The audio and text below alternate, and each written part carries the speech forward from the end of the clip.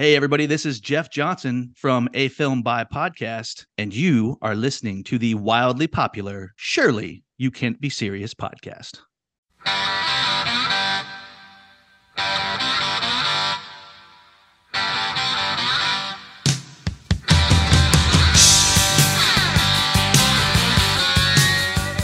Hello, everybody, and welcome back to the Surely You Can't Be Serious podcast, where we're bad. That's good. That's a good intro right there. Shirley fans, we are here today to talk about the Stephen King trifecta from 1983, The Dead Zone, Old Yeller, and Herbie Goes Bananas.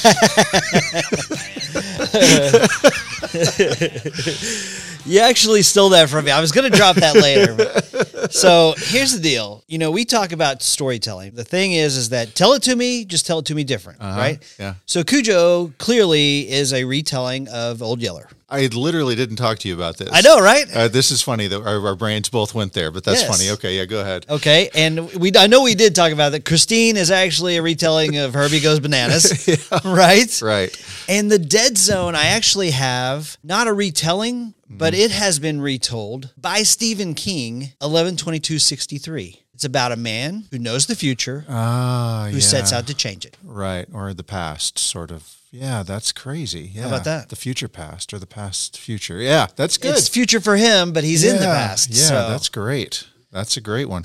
Well, that's a good topic, right? So these are Stephen King books first, and then they've obviously made all of these into movies. And you've got a significant history with his books. I do, yeah. So my history is I can remember not being a big reader for most of the time I was in school. And then I get to be a freshman in high school, and I'm in study hall, and I'm sitting behind this kid who is a couple years older than me, who I think is one of the coolest guys in school. Yeah. And he's perusing this big old book, and I'm like, what are you reading? He shows me, and it's It. I'd ask him about it, and he just, has nothing but good, powerful things to say about it. And I'm like, I think this is on the bookshelf at our house. I'm going to go try this. And so the first real book that I ever picked up and read was It. I mean, it's 900 and something pages long. That's an incredible feat for your first book. And loved it. I loved it. Yeah. But I haven't really read many Stephen King books beyond that. There was the book 4 Past Midnight that had like 4 different short stories in it. One of the short stories in 4 Past Midnight. Yeah. It's called The Sundog. Okay. And it actually involves the character Ace from Stand By Me, Kiefer Sutherland's character, Okay. as an older man. Okay. Yeah. I might have been the one I read. Again, I was in high school, so it's been a while back. So basically, he has this Polaroid camera, and he's taking pictures, and he notices there's this dog in the pictures. Yeah. And for every picture it takes, it gets a little closer. Yeah, I think I did read that. Yeah, Yes. so- That's great. Yeah, so that's a good one. Yeah. Ace finally got his. Ace got his. Yeah. By the way, we will probably spoil the books in case you haven't read those Right. if you've only seen the movies. So just be aware of that. These may be books that you haven't read. I haven't read any of them. I haven't read any of these books. I've read all 3. And I'm excited to hear how the books vary from the movies. But the other Stephen King book that I've read from cover to cover is 11/22/63, which I got from you. Yeah. That's my all-time favorite Stephen King book. Yeah. I would love to do a top 5 Stephen King type of episode one of these days. Yeah, So, I think that'd be fantastic. yeah. Yeah. Actually, Cujo is what got me started on my Stephen King journey. Wow. So I'm at a friend's house. It's a sleepover. They've got HBO, and it's like, hey, you guys want to watch this, R-rated movie? We're all 11, Yeah. We shouldn't be doing this, but Yeah. R-rated, that means boobies, right? well, I hoped, but it did not mean that. Did not in this circumstance. But anyway, it captivated me, man. I was entranced. So next step, because I love the movie, is go check out the book, right? Wow, okay. And as a 11-year-old or 12-year-old, whatever I was when I read the book, there's a lot of adult themes in there that I didn't really understand, the affair and sort of the kind of the nastiness of the breakup of the marriage and a lot of stuff involved in that was too much for an 11-year-old. But the storytelling and all that was captivating. And so I set off on my journey, starting with Cujo. I mean, I've read it. I've read The Stand, which is probably my second favorite book of all time. Of course, Skeleton Crew, Night Shift, all those little short story collections are awesome. I've read Salem's Lot. I've read Carrie. I've read Pet Sematary. I basically have read everything he put out until I got to maybe graduate from college. Okay. Okay, guys, before we go on, I just want to tell you about this awesome podcast we found. Can you hear a big difference between Parliament and Funkadelic? Are you able to name the members of Wings who were not Paul and Linda? Are you intimately familiar with every track on side 6 of The Clash's Sandinista? Then Discographity's the podcast for you. Discography is a music obsessive's dream come true. Our friend Dave Gebro and his guests explore an artist or band's entire recorded output in a futile but valiant attempt to reach the higher truth, often cleverly disguised as a nerdy compendium of star ratings and lists. Some of the show's many amazing guests have included director John Landis, Jim Florentine doing 4 episodes on Black Sabbath, Lou Barlow rating The Zombies, members of Pavement doing a 5-parter rating of their own work, and Bob Mayer on The Replacements. He's also been releasing 3 shows a week for over a year in one of the most active Patreons humanly possible. You are not going to want to miss it. Discography is available wherever podcasts are consumed. You and I, we definitely recommend you subscribe and listen to this podcast. It's great. Fantastic. Deep dive to its deepest. The 2000s were a little rough for me to hang around. Right. I didn't like that stuff. Well, and now that you say that, I had forgotten. I went through, was it Different Seasons? Is that the name of the book? Different Seasons, yeah. That has, of course, Rita Hayworth in The Shawshank Redemption, has Stand By Me, which was called The Body. Right. Has Apt Pupil. Right. You talk about shook. After I read Apt Pupil, I was shook. Oh, yeah. Oh yeah, that's a poignant ending and kind of similar. Again, he sticks with a lot of the same themes. We just got finished with our top 5 70s movies to watch at Halloween and our top 5 80s movies to watch at Halloween, and obviously Stephen King was a big factor in that. I cannot believe we didn't bring up The Shining. I know, right? I feel guilty. I mean, it's a great movie, but it's like you got to watch this when you're very specifically in the mood for it because it's so overpowering. Well, famously, they talk about it even in Ready Player One. Stephen King does not like the movie adaptation of The Shining. Yeah. He also doesn't really care for one of the movies we're going to talk about today. Yeah. And as it turns out, it looked like he was right about The Shining until, as with most Stanley Kubrick movies, it starts off, it's not got a good reception. It doesn't do very well. And then few years go by and suddenly people go, oh, this is a work of absolute genius. Yeah. Interesting. So I'm glad that I actually got you to read a Stephen King book and that you enjoyed. Yeah. So I guess maybe The Stand is your next. No, thank you. It's 2,500 pages or whatever. Crazy long. So yeah, but it's amazing. It's amazing. Yeah. Epic. Well, I remember when the TV movie came out, I watched the movie as it was coming out, and it came out right around the same time that the TV version came out. That's right? right. It was just a couple years later, maybe. It was 1990 and The Stand was 94. Okay. So anyway, we've talked Stephen King in depth. Yep. We mentioned in our 70s episode that his very first novel to get published was also immediately made into a movie. He sold it for only $2,500, and the name of that movie was Carrie. Right. As I mentioned in that episode, he had actually thrown this thing away, threw it in the trash, didn't like the way it was going. His wife dug it out of the trash, read it, and said, keep going. And that's why he is the guy that everyone knows today, right? It's true, yeah. And so in the next 5 years, he churns out book after book after book. Classic after classic. Salem's Lot came out in 75. The Shining came out in 77. Also in 77, he published Rage as Richard Bachman. Then You can no longer buy that book now. Why? Because it's about a kid who brings a gun to a school and kills other kids. And they are like, wow. Yep. And actually, Stephen King endorses the idea that it's no longer available. That's impressive. Jeez. Okay. Anyway, on to less depressing topics. The Stand came out in 78. Yep. The Long Walk came out in 79. That was another Richard Bachman, or pseudonym book. And then in 1979, he came out with The Dead Zone.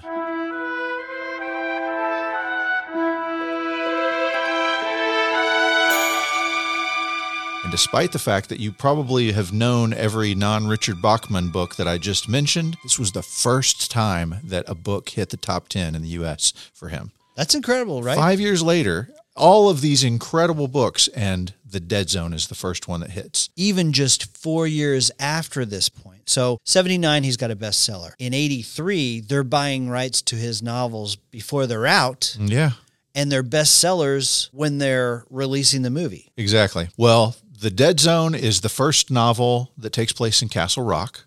Yes. Then, of course, we also have Cujo, which takes place in Castle Rock. That's correct. And then we had Stand By Me, The Dark Half, and Needful Things. Yeah, Needful Things, I think, is kind of the death of Castle Rock. The impression that I got was it was this town that was literally inhabited by all of the characters of Stephen King's novels. So you've got Ace and Gordy living in the same town with Johnny Smith or whoever. Yeah, you know, it's true. Out of the gate, and I know we'll get into this, but Sheriff Bannerman, the law enforcement officer that shows up and gets killed by Cujo, that's the guy played by Tom Skerritt in The Dead Zone, the guy that they look for the Castle Rock killer. And so that character who you see in The Dead Zone gets killed in Cujo. Yeah, and I mean, and Frank Dodd, the Castle Rock killer, is also like a supernatural haunting force that's involved in Cujo, right? That's right. Okay, so we've talked about the books a bit. Yep. You can tell me as we go on, oh, hey, here, this is different or this is something else, but let's talk about the movies, all right? Let's do it. Let's start with Cujo.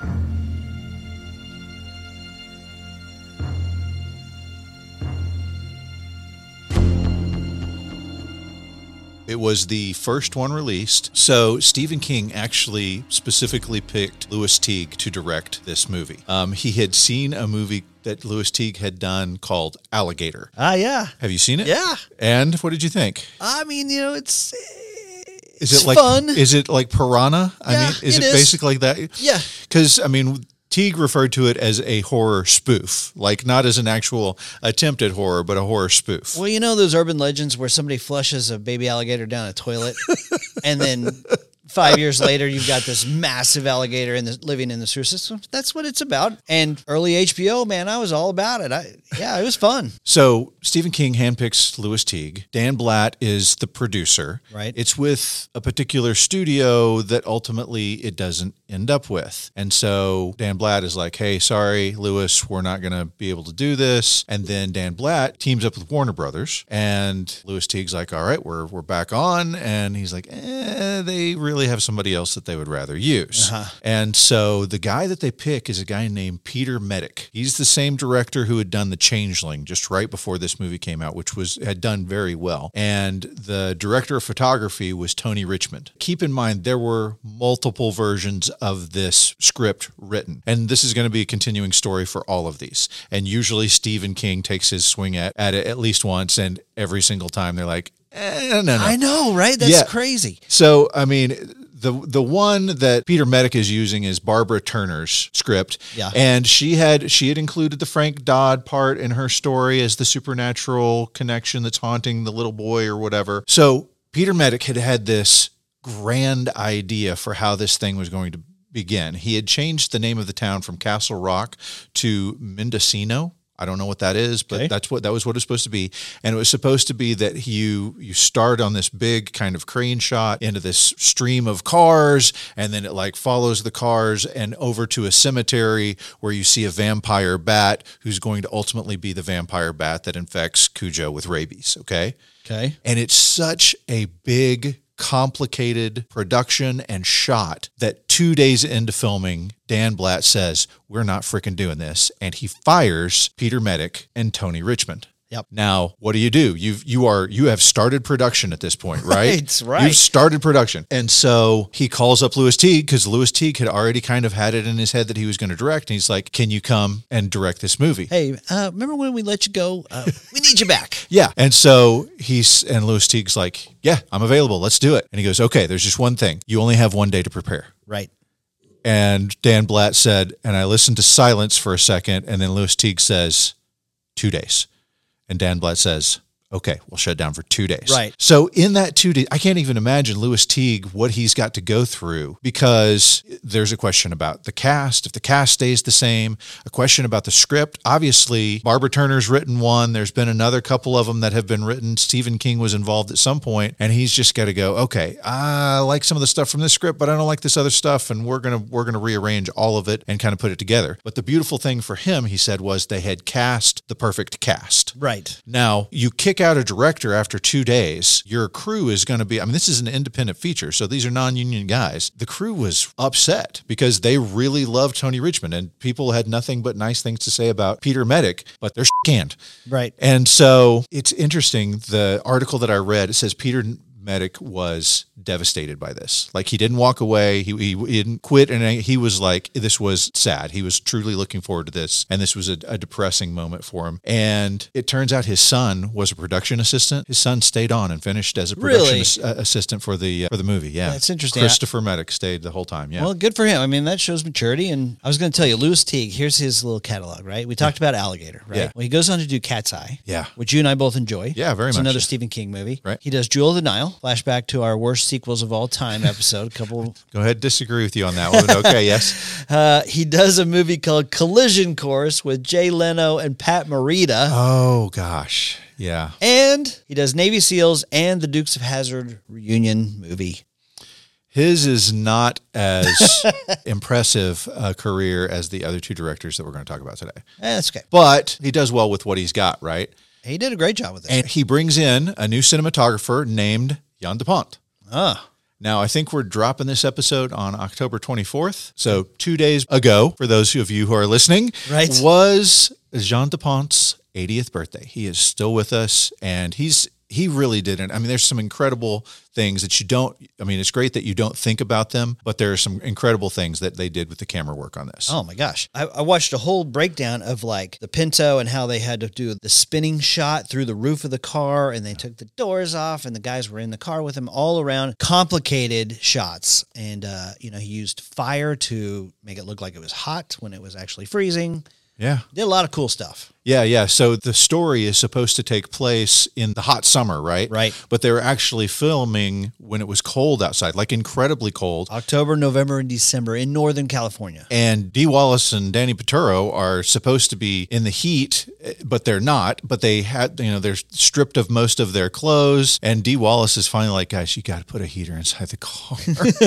And then they'd start filming. They're like, we can't hear over the heater. So they would have the heater on and then they would turn it off. And yeah. So like you were saying, it was supposed to be hot. So to give the illusion of heat coming up off of the ground, Jan de Pont would start an actual fire underneath where the eye line was so that you had the waves like of the heat coming up. Yeah. And there's a scene where Danny is running towards his bed. I felt like this, like you turned off your light and tried to get to your bed before it got dark inside, right? Absolutely. And so the way that they did this is they had two sets. Fascinating. The lights are on and it's a regular looking bedroom, but as soon as they flip the switch, it turns into like the bed is a football field away. Right, that's right, yeah. So Louis Teague says to Jan de Pont, okay, here's what I want to happen. I want us to follow him, and as he jumps, we're going to flip over and see it from upside down, like he's jumping into space, basically. And Jan de Pont's like, okay. Yeah. And so they rig up this entire system so that he can hold the camera and flip upside down as he jumps into the bed. It's really interesting. Just talking about the movie to the book. Yeah. One of the biggest things, they kind of mention it in the movie. I don't think it's really emphasized. But this whole thing about the monster in the closet. Tad, little boy, is scared of the monster in his closet. And his dad comes in and he says, Tad, there's no such thing as monsters. Cujo is the actual, the monster from his closet who appears in real life. Yeah.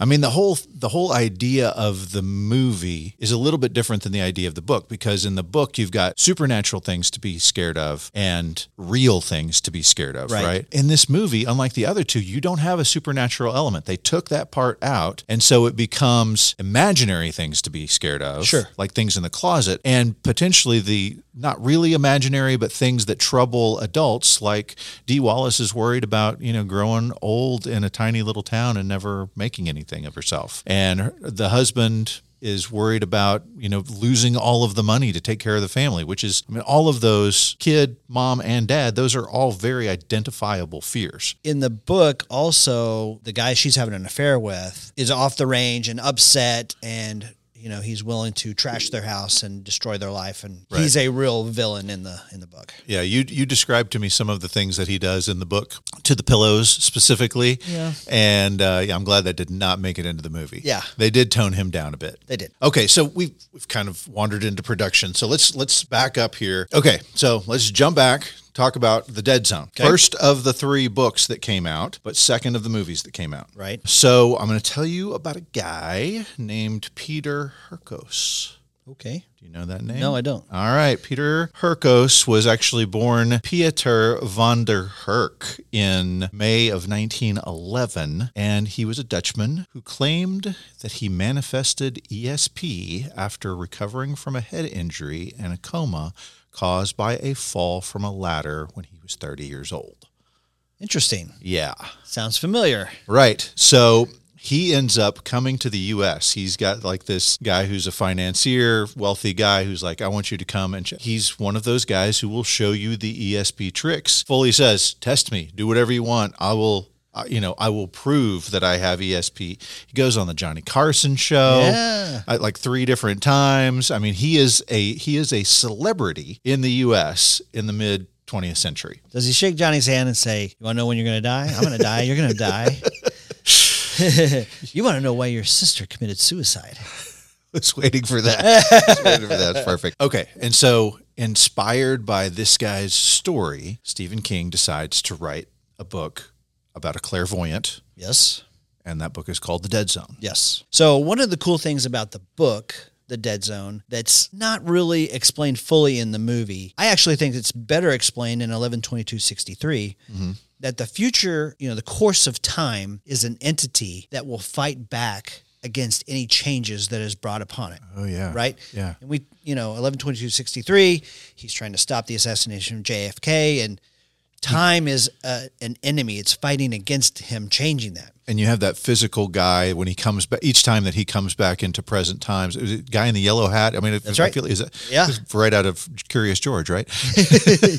Yes. But yeah, like, as the past changes, the future changes, and this guy's kind of like a timekeeper. That's right. His job. That's right. Yeah.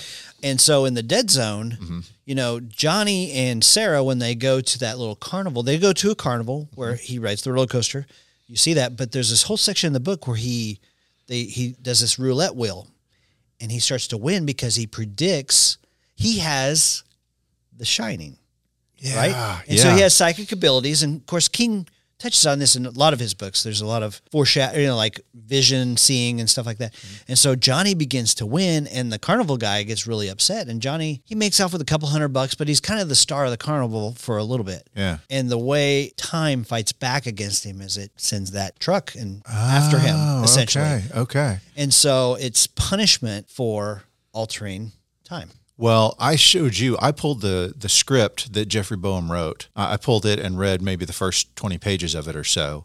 And it starts off with Johnny Smith as a kid, and he's going ice skating for the first time. And sees the cool kids ice skating, sees the older kids playing hockey, kind of gets distracted by what's going on his first time on the ice, and ends up running into this big kid who's playing hockey, slams his head against the ice, and that kind of is the spark that sets him off, right? As they're trying to resuscitate him, basically, he grabs the guy's hand. I don't remember what the guy's name is, but he grabs the guy's hand and he's like, don't jump it, the acid. That's what he says. Yeah. And then just a little while later, this guy is at his house. He's got a car battery that's dead, and he gets out, and these teenagers are driving by on the bridge and distracting him, and he accidentally crosses the cables. And so when he tries to jump it, battery acid splatters all over his face, and he's like, ah. And so that would have been a fantastic intro for the movie, right? Yeah, right. And then it jumps forward to Johnny's a teacher, just like the movie really starts. But unlike the movie, he starts off as a college professor, and his love interest is one of the students. Now, he's a young professor, right? But it's still obviously very taboo. So Sarah is a student, instead of it being that he's driving Herbie the love bug and runs into the slowest moving tanker in the world. Oh my gosh, yes. Instead of that, he's on a motorcycle. Basically, it is a different introduction, but I kind of like the idea of not going all the way back, but they give us that hint when they're on the roller coaster that he did have some sort of childhood trauma, because he's feeling a pain in his head before he ever has that accident. Yeah, and so the book, that's, Johnny's first brain trauma is that ice accident. Yeah. The ice is going to break. But it doesn't in this case. So, book comes out in 1979. Lorimar Film Entertainment buys the rights to the book. Right. And they hire Jeffrey Boehm to write the script. Sure. That's the script that I read, is the Jeffrey Boehm script, right? Cool. Yeah. We've talked about him a couple times. He wrote Last Crusade. He wrote several other fantastic The guy's movies. really good, man. He's an all-star. Wrote The Lethal Weapon, Part 2, 3. That's right. Yeah. He's good at taking over a franchise. That's right. They also started off with an entirely different director, guy named Stanley Donen. You know this guy? Yeah, okay. So this is great. I can't wait to throw this at you, all right? Yeah. So the original director of The Dead Zone, this is the guy who directed Singing in the Rain, Damn Yankees, Funny Face. 7 Brides for Seven Brothers. Yeah. So he does Saturn III, Yeah. which is, that's science fiction. That's, coming into the 80s right there. Sure. But he directs the Dancing on the Ceiling video for Lionel Richie. Oh, wow. Okay. My mind is blown. That's not what I was expecting you to bring up. We talked about it in our Lionel Richie episode where he meets the girl who then, his wife has to be called the police on and all that stuff, right? So right. that's when he meets her in the Dancing on the Ceiling video.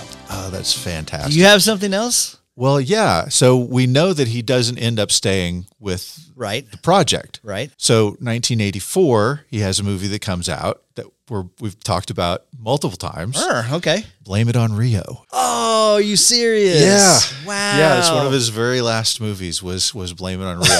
And he, you mentioned Sing in the Rain. He collaborated with Gene Kelly pretty frequently, and eventually they had a falling out because he felt like Gene Kelly wasn't treating him as an equal, despite the fact that he's freaking directing Singing in the Rain. Right. And then it also was not so good that his ex-wife ended up marrying Gene Kelly. So that'll do it. Yeah, she's a big dancing star. But anyway, Stanley Donen is gone, and Lorimar has a bunch of failures in a row, and they basically decide to shut their film side of things down. And then our go-to guy in the 80s for buying scripts, Mr. Dino De Laurentiis, snatches this one up, but he hates Jeffrey Boehm's script. What? Hey, Dino De Laurentiis has given us a lot of fun movies. Yeah. We've also made fun of a lot of his stuff too, right? Flashback to our Flash Gordon episode. Flash Gordon, some of the stories on Dino De Laurentiis for that one are great, yes. I've got to give it up to this guy. We know about the fact that he doesn't speak English very well. Right. But he comes over to America and he's trying to make movies. Yeah. Okay, so one of the things is Stephen King writes a script for The Dead Zone. Yeah, that was his idea. He was like, you know what, I hate this Jeffrey Boehm script. Why don't Mr. King, you write the script? Right. I love your story. Write it. Yeah. No, it's not any good. Yeah, King writes it and he's like, this is convoluted. Yeah. What? Right. And so he asks another guy, a guy named Anders Zolwowski. Yes. I mean, he's this Polish art house film guy making movies in France. He writes the screenplay in Polish. Yeah. They then translate it to English, but for Dino, they have to translate that to Italian. Yes. They don't translate the Polish to Italian. They translate the English translation to Italian. Exactly. And Dino's like, I don't like this at all. Yeah. So he ends up going back to Boehm's script, but his stroke of genius, I mean, he's always got one. He does. His stroke of genius is he brings in Deborah Hill. Now, we talked about her on our 70s movies to watch during Halloween. She was John Carpenter's girlfriend. Yep. She was obviously heavily involved in movies even before him. She had helped him with Assault on Precinct 13. She and he wrote Halloween together. It was largely based on her experience as a babysitter. Right. But I told you, I was watching interviews from back in the 80s when these movies were about to come out. She's nice looking, but she's not gorgeous. Sure. But when she starts talking, she's so freaking smart. I fall in love with her. I mean, I'm like, holy cow, this girl is a genius. She's and proves it by going on to do. So let me touch this. All right. Okay, yeah. So she's born in 1950, works in the movies in various positions, ends up with Assault on Precinct 13, works on Halloween in 1978, also The Fog. But she goes on, forms her own independent film company with a lady named Linda Obst, and they produced Adventures in Babysitting, Heartbreak Hotel, The Fisher King. She also produced Gross Anatomy and Clue.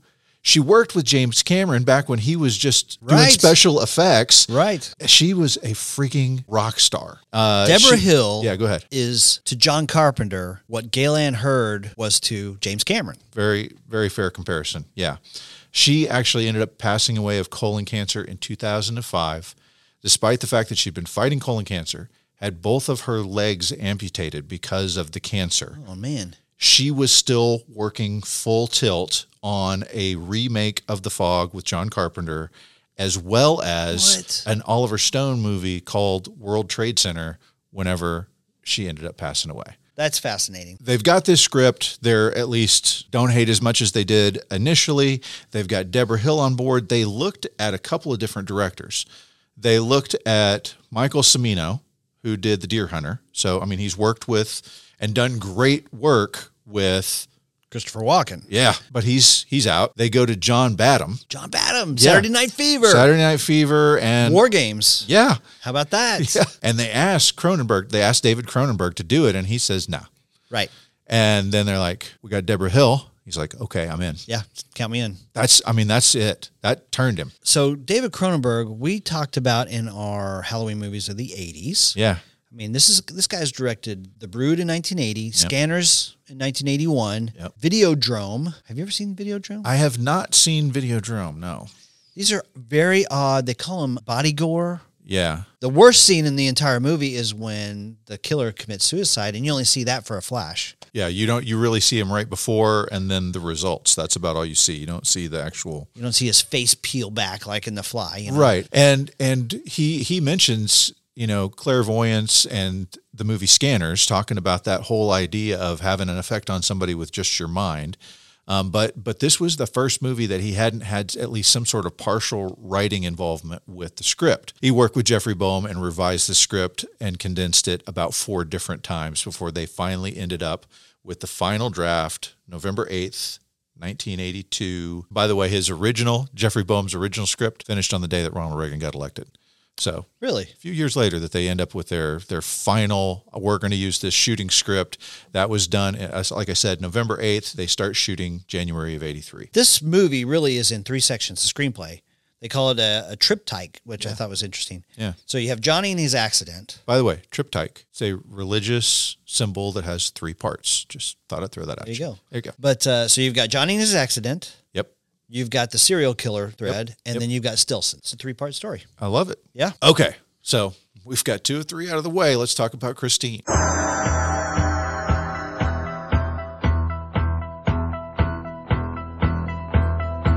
Yes. So you mentioned in our best movies for Halloween in the 70s that you saw a TV adaptation movie. Yeah, a TV movie of Stephen King's book called Salem's Lot. Yeah, super creepy, right? Yeah. So one of the producers on that was a guy named Richard Corbett. Mm-hmm. And so Stephen King actually really loved the adaptation that he did. Stephen King says, I really love what you've done. I've got some things that I'm working on now that are not going to be books until later. Would you like to see those before they become books?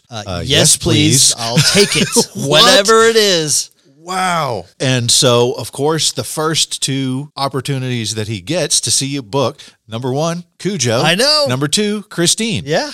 Both he and John Carpenter, who ends up being the director on this, both were like, I can't figure out how Cujo becomes a movie, right? I just don't see how that becomes a scary movie. Sure. John Carpenter actually felt the same way about Christine. He was like, I mean, I've seen Herbie Goes Bananas. Yeah.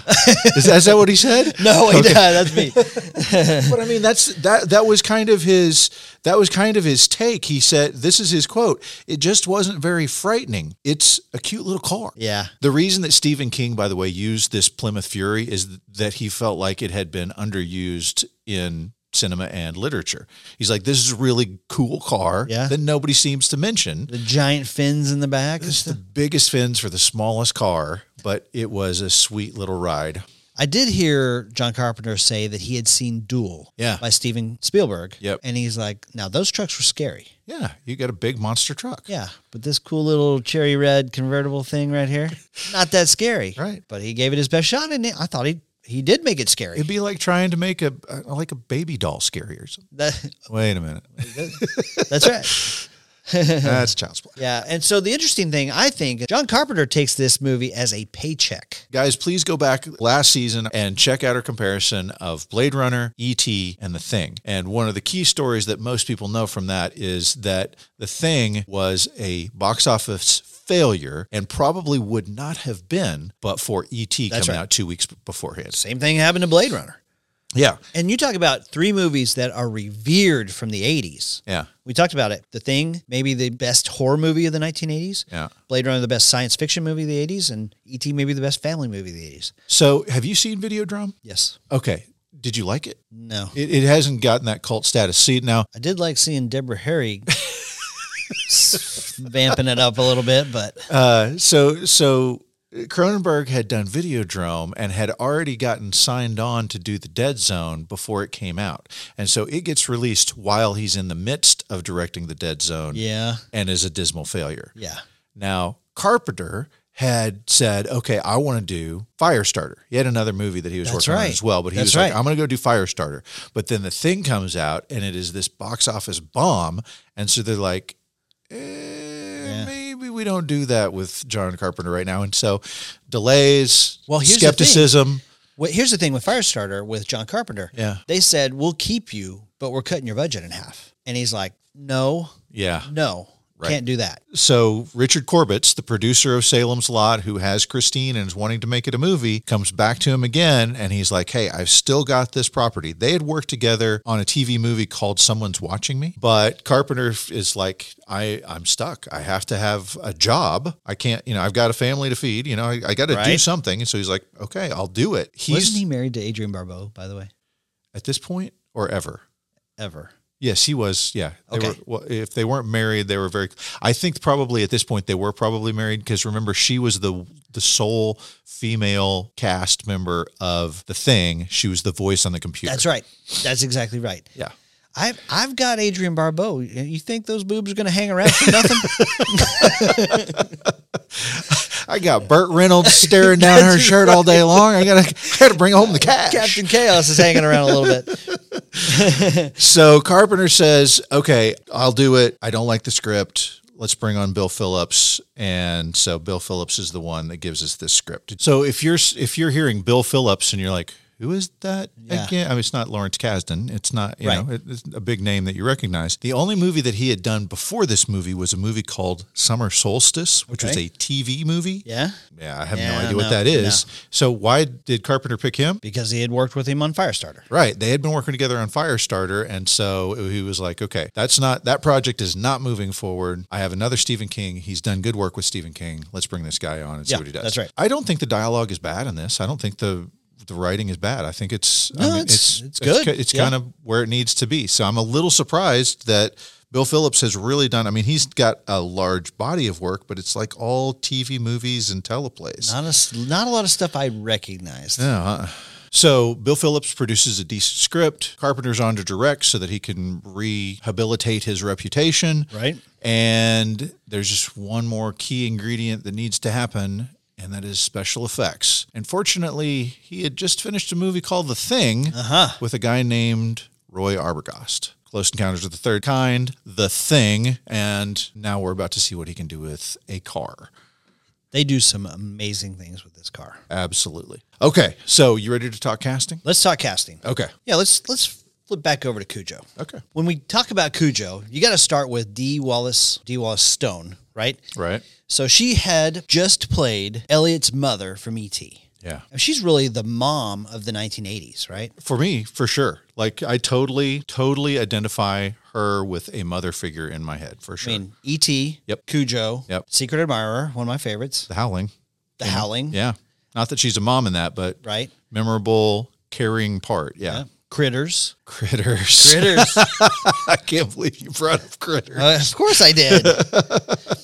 And so she's in it to play Donna Trenton. Now in the book, she's slumming around with this guy. She's having this affair, and it's kind of this. He was the guy who was in The Howling with her. I know. Well, that's her real life husband. Ah, right? Yeah, that's right. I thought that was kind of cool. By the way, he passed away at only 55 when he died. Right. She does a great job as the mother. I just don't see her as the sex kitten. Well, and that's not the way that she plays it. I mean, she's got a long, not form-fitting red nightgown. That's buttoned up all the way. I mean, it's really like June Cleaver having an affair is what it seems like, right? It is, right? And you don't even really completely realize what's going on until she puts her panties on. That's right. Which you don't see because the nightgown goes all the way to her ankles. They actually do a pretty cool job of like slow revealing that. You're like, wait a minute, what? She's getting out of bed with that guy. Yeah. She's holding her panties. What the heck is going on here? Yeah. I'm offended for Vic, right? And so Vic Trenton, her husband, the guy who is driving around the nice car, well, she has the piece of crap Pinto, which you texted me this week. I'm watching this movie and I'm like, she's having an affair. And then I'm like, he's driving a Jag and she's driving a Pinto. And I'm like, I'm looking these things up right now. Ladies and gentlemen, from the same dealership, you can get a 1970s model Jag for $119,000, or you can get a 1970s Pinto for $8,500. No wonder she's having an affair. Yeah, She's gonna exactly. Keep driving this. Be having an affair too. So Vic Trenton is played by Daniel Hugh Kelly. He was from soap operas and stuff like that. Yeah, I pointed out to you that he was later, after this, in Hardcastle and McCormick. That's right. Yeah. Dee Wallace said he was really nervous. He saw this as his big break, and so he really wanted to be good, and so he kind of leaned on her, and she's a movie star, so. He did a good job in this, and I mean, he's an interesting looking guy. He's a handsome guy. Right. I'm really surprised that he kind of just went back into TV after, and maybe that was his choice. I don't know, but I'm surprised he didn't have a bigger movie career after this. Yeah, he did a good job. Then, of course, you've got Danny Panturo, which we talked about, who plays Tad. Now, Tad in this movie is a 6-year-old boy who's incredibly annoying the entire time. See, you say that, and he's supposed to be. He is supposed to be. He's supposed to be. I mean, I genuinely think that for a 6-year-old, this kid gave the performance of a lifetime. He did. I mean, it is incredible, because at no point am I thinking, this is just an actor faking this. I'm thinking, this is exactly what a 6-year-old, this is exactly how they would react if all of this was going on. No doubt. And just, I didn't mention this before. I didn't see any of these movies at the time they came out. I saw Christine, I believe, in the 90s, and I saw Cujo and The Dead Zone within the last 2 weeks. Mm-hmm. I was looking, I looked up Danny Panturo to see, I was like, oh, Who's the Boss Kid? Of course, right? Of course, yeah. And I looked at how old he was. He's literally like less than 6 months younger than I am. At the time that Cujo came out, I was the same age as this kid. And you were incredibly annoying. Probably so. Whining and fussing and want your daddy. Yeah. Right? I'll get your daddy. By the way, I know that we're not there yet, but that scene, Louis Teague talked about cutting. They saw it, and it was such a, whoa. We don't want to hate the main character. And Dee Wallace was like, no, this is exactly how a parent would react, because at some point, even though you love these kids, you're in a situation where the stress builds and builds and builds, and it comes out like a volcano. Yeah. She erupted. Yep. She erupted. Okay. And then you've got some side characters, but Christopher Stone, we talked about, he is Steve. That's the guy she's having an affair with. Uh-huh. He's Vic's tennis buddy, right? Backstabbing tennis buddy, kind of handyman around town. The sheriff in Cujo that's killed, his name's George Bannerman. Okay. So Sandy Ward plays George Bannerman. I mentioned earlier, Cujo actually kills him when he goes out to check on a lead to find Donna and Tad. Finds them, of course, there. He also finds a disgusting, nasty, crazy dog and gets killed. That's the same guy from The Dead Zone. The character is the same character. Yeah, the character is played by Tom Skerritt in The Dead Zone. Yeah. And he and Johnny Smith are walking around trying to find the serial killer. But you have 13 different St. Bernard dogs. Well, you had Billy Jacoby as Brett Camber, the kid, he's been in quite a few things. He's the brother in Just One of the Guys. Yes, he is. How about that? The pervy little brother. Right. That's a great part for him. I know, right? That was he was in Parker Lewis Can't Lose and a ton of other stuff. Yeah, yes, you're right. He was speckled throughout the 80s. But then you have 13 different dogs who play Cujo. Well, yeah, and that's the funny thing is that nobody can tell you exactly how many dogs. Like everybody remembers a different number of dogs. Right. And you had real dogs, at least 5 of those. You had mechanical dogs. You had a guy in a dog suit. Yep, that's right. And there's a great picture, like a behind the scenes picture of Dee Wallace and I think it was Louis Teague and the guy in the dog suit doing like a high kick. Yeah, like a chorus girl kick. It's pretty good. Yeah, that's funny. One of the issues they actually had on set is that St. Bernards are super friendly dogs, right?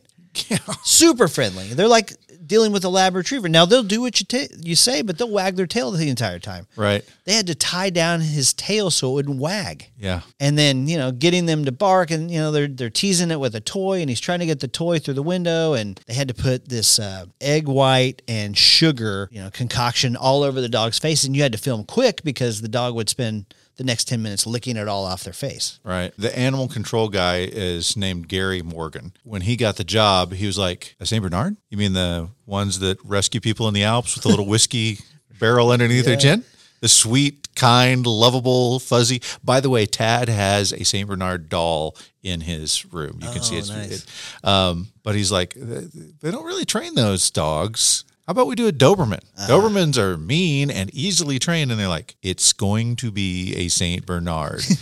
And We've already made the man in the suit costume over here. Right. And so he had to figure out how to train half a dozen or so real dogs that they had. But they said he was just a genius about it. His daughter, I think, is doing animal stuff in movies now, Teresa Morgan. I told you I watched some videos on rabies. Yeah. And so it's a neurological disease. Yeah. One of the things I learned about is there's this barrier that some viruses can get into your brain. Uh-huh. And once it gets in there, your body's immune system can't fight it. I saw raccoons with rabies and I could not stop laughing because they're trying to capture them in a trash dumpster and stuff. And they are going bananas. And they're foaming at the mouth, and they're aggressive, and they're attacking. But I saw a skunk; he couldn't stand up. He was falling over, and Cujo looks nothing like any of these animals. So, well, you had talked to me about how in the book you actually get the St. Bernard's you get Cujo's perspective on it. Like he is lovable. Like they start the movie with a very lovable Disney-esque kind of scene where he's chasing this rabbit around in the green field, and it's all pretty and warm. But you said in the book, like you see his mental deterioration as he kind of narrates his perspective. It's true. It's true. He looks at the man and the boy and he recognizes them and loves them and he wants to be a good boy. And the real villain of this story is the virus. Okay. So let's talk about casting for the Dead Zone. Okay. So on the Dead Zone, they hire the amazing Christopher Walken to play Johnny Smith. Do you know who Stephen King wanted to play this role? No. Bill Murray. I could see that. How about that? I could see that. I mean, Christopher Walken has got a creepiness that Bill doesn't have. I think that Baby Bill would have probably been a little too lovable, but no, I could see him doing that. Hey, when we talk about the alternate video store, we could go rent these movies in the alternate universe. Yeah. This is one of those at the top of my list. I want to see Bill Murray as Johnny Smith. And, the whole premise of this book came about from Stephen King's question, could I make an assassin a good guy? And he does, right? Yeah, he does. And who is more lovable than Bill Murray? Ask Chevy Chase. I mean, he'll tell you. But David Cronenberg, he wanted Nicholas Campbell to be the lead to play Johnny Smith. Okay, Nicholas Campbell was the lead from the movie The Brood, which was a David Cronenberg movie.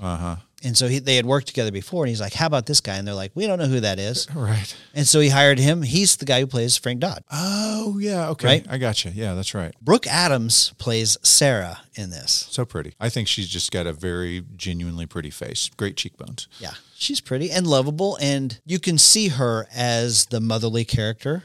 And she vamps it up a little bit for Johnny. And, for sure. I go with that. Yeah. She was in Invasion of the Body Snatchers. She was in Invasion of the Body Snatchers. With Donald Sutherland. Yep. But she's married to Tony Shalhoub. You know who that is? The guy, Monk. Yeah, Monk. The guy from Wings. Yeah, the guy from Wings, yes. Oh, my gosh. She's been married to him since 1992. So they're 31 years in now. Apparently there's a WWF wrestler named Brooke Adams who's Major hot too. Yeah. So then you've got Tom Skerritt, who plays George Bannerman. We talked about him already. That's Yeah. Viper from Top Gun, Yes. right?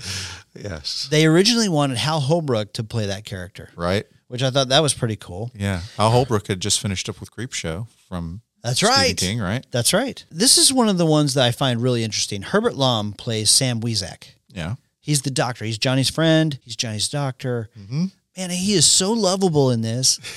And he is the bumbling, nothing goes right inspector from the Pink Panther movies. Right. Is And he he is inspector or like commissioner or? He's Chief Inspector Dreyfus. He is so freaking funny in the Pink Panther movies. And in this, he's just totally just a lovable doctor. Yeah. He's the one that goes crazy. He's always trying to kill Clouseau.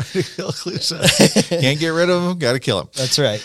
That's right. And then, of course, you've got Martin Sheen, who plays Greg Stilson. Yeah. And Sheen had come off, he had played JFK, I think, earlier in his career in something. Okay. He's good as the slammy politician. And then, of course, he goes on to be the president in The West Wing, which goes Right. for years and years. Right. He's good in that spot. Yeah.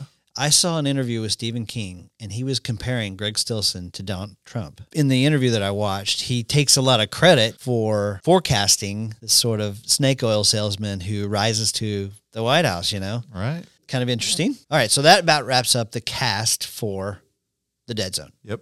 Okay, let's flip over to Christine. Sounds good. Start her up. Her name's Christine. Okay, so the main actor in Christine is a guy named Keith Gordon. Yeah. He plays Arnie Cunningham or Cunningham if you're a school bully. That's right. If you'll remember, we talked about this in our Footloose episode. They had originally hired Kevin Bacon to play this character. Yeah. Yeah. And then- he had to go, guys, I'm sorry, but He had to make a decision. He was already hired to play Arnie for Christine when Footloose came knocking. how different a movie would this have been had you had Kevin Bacon in the Arnie Cunningham position? It'd be different. I mean, he's taller, he's better looking. I don't know that he would pull off nerd like Arnie Cunningham does, I'm with you, man. I don't know how that. like Keith Gordon does. Yep. Then you've got John Stockwell, who plays Arnie's best friend, Dennis. Yep. Cougar from Top Gun. Cougar from Top Gun. Right. And he's been in some stuff. He was in My Science Project. I saw an interview with him. He's playing the jock, the football player, the cool guy in school. Yeah. He's like, all that, fabricated, nothing like me, totally knew nothing about that world. But I thought he pulled it off perfectly. Yeah. I mean, he looks like the cool high school guy. Yeah, I mean, and the other thing is he had just graduated from college, so he's 4 years older. A lot of times the reason the guys are popular is because they're bigger and more mature, and so now he's got that going for him. But it's interesting, both of these guys don't really do much acting at all anymore. They've both become writer, producer, directors. That's right. I saw Keith Gordon when they were asking him about this character. Yeah. He initially took it, but he's like, oh, this is my chance to play Dr. Jekyll and Mr. Hyde. Yeah. I thought that was really cool. You know, a great way of looking at it. Yeah. He goes through a major transformation, and he is, I mean, he to me is more goofy looking, more nerdy looking, but he still kind of pulls off the cool kid when he does start, when he makes his change. Yeah. When he becomes Dr. Jekyll, he kind of pulls off the coolness. By the way, Keith Gordon, Thornton Mellon's son in Back to School. Yes. Jason. Yep. The guy who is wants to be on the diving team. Yeah. Okay. And then you've got the beautiful Alexandra Paul, Yes. who was 19 when she was hired to do this. This is her first kind of big deal, was not significantly trained as an actress, said she'd never read a Stephen King book before, but read this one when she got the part so that she could get a kind of deeper understanding of the character. Yeah. She's so beautiful that I struggle to see Arnie and her together. And I know that's part of the... Well, just keep in mind, she was kind of the homely one on Baywatch. So there's a maybe there. If she's homely, then, Well, I mean, when you're standing next to Pam Anderson. They're running. I like to watch it when they're running. He is thinking about the running. Yasmin Bleeth. Oh, man. Yeah. Donna D'Errico and Oh, gosh. Carmen Electra. And Yep. yeah. So anyway, yes, but for 19-year-old, yes, she is stunning. However, you got Kelly freaking Preston knocking on your door, begging you. Right. And you're like, whatever. What? What? She is tototally wasted in this movie. Oh my gosh. She's so well, but I think that was their intent, because I know looking back that there were girls in high school who were gorgeous, who I just didn't look at because of some reason that I can't explain at this point, who now I'm like, she was so into me and I was such an idiot back then. Well, it's probably because she's a sophomore and you're a senior or something dumb like that, right? Right. And so I think the idea was you're feeling the same way, where you're like, you want to grab Dennis by his Letterman jacket and go, "What's wrong with you?" She's totally into you, dude. She's begging you to ask her out. Yeah. So she's Roseanne. She's a friend of Dennis, and she like makes googly eyes at him. And then we leave her. We never see her again. Nothing ever happens. Well, you see her on the sideline as a cheerleader, and even though she is in rather a bulky kind of sweater thing, she still looks amazing. Kelly Preston, underrated. Happy birthday today, by the way. Right. We're recording on the October 13th, her birthday. If you want to hear us gaga a little more about Kelly Preston, go back to our Twins episode. Yeah, the best thing about that movie. You also have Robert Prosky, who plays Will, the garage owner. Yeah, who we just got done talking about, Last Action Hero. He was the movie operator. He's the ticket taker, and he's also one of the guys in The Great Outdoors. Yep. And he's also like the TV production guy in Mrs. Doubtfire. I don't think you want those kids kissing him. Oh, why not? He's just old. He's been dead for an hour. And then you've got Harry Dean Stanton. Oh, good old Harry Dean Stanton from Alien and a million other things, where he was a bad guy, but he hit John Carpenter up and he was like, I don't want to play a bad guy. He plays awesome, man. He does a great job as a cop in this one. Very good, yeah. You might remember him from Red Dawn, where he's telling the boys to avenge me. Okay, a couple of guys I want to mention before we leave this, but you have William Ostrander, who plays Buddy. Yeah. We talked about how he looks exactly like a 70s era bully. Yeah. 100%. Like, there was a guy who lived next door who was one of those guys for me, always leaned over his hood of his, I can't remember, I think it was a Camaro, blue Camaro, 70s model Camaro, and just was a piece of crap. Just an absolute, had the pube stash until he was 19, right. Just a crud hole. Yeah. We all know guys like that. Yeah. We also want to mention a guy named Stephen Tash. Okay. He's one of Buddy's minions. He plays a guy named Richie. Why are we mentioning Stephen Tash? You might remember him from a little movie called Ghostbusters. He's the guy at the beginning. He's chewing the gum. He's like, a couple of wavy lines. And he's like, I'm studying the effect of it. The effect? I'll tell you what the effect is. It's pissing me off. He's great in this as one of the little toadies. Yeah. You can't forget about Robert's Blossom, man. Oh, I know, right? How did I miss him? All right. So Robert's Blossom, we all know from Home Alone as the guy next door. Scary neighbor. Yeah, scary neighbor with a shovel. Yep. Who saves him at the end. So he plays the brother of Roland LeBay, George LeBay, who's selling the car, right? That's right. And is very creepy. Because he's stone dead, that's why. He's got that weird, dirty, like, back brace that he wears. And it doesn't give an explanation for that. He is scary in this. That character is actually, his brother's character is the one that's supposed to be possessing the car, but they changed that feature. And so there are a ton of things like that are different from the book to the movie, but we will get into all of that on our next episode. Okay, guys, that does it for casting. Be sure to come back next week. We are going to talk about the distinction and differences between the books and the movies a little bit. We're going to talk about the stories that led to them. We're going to talk about the stories of production, reception, and then we're going to give you our final judgment. And in addition to that, we've got a question. What are your 3 favorite Stephen King works that have become movies or TV series? Fantastic. I can't wait for you to show me.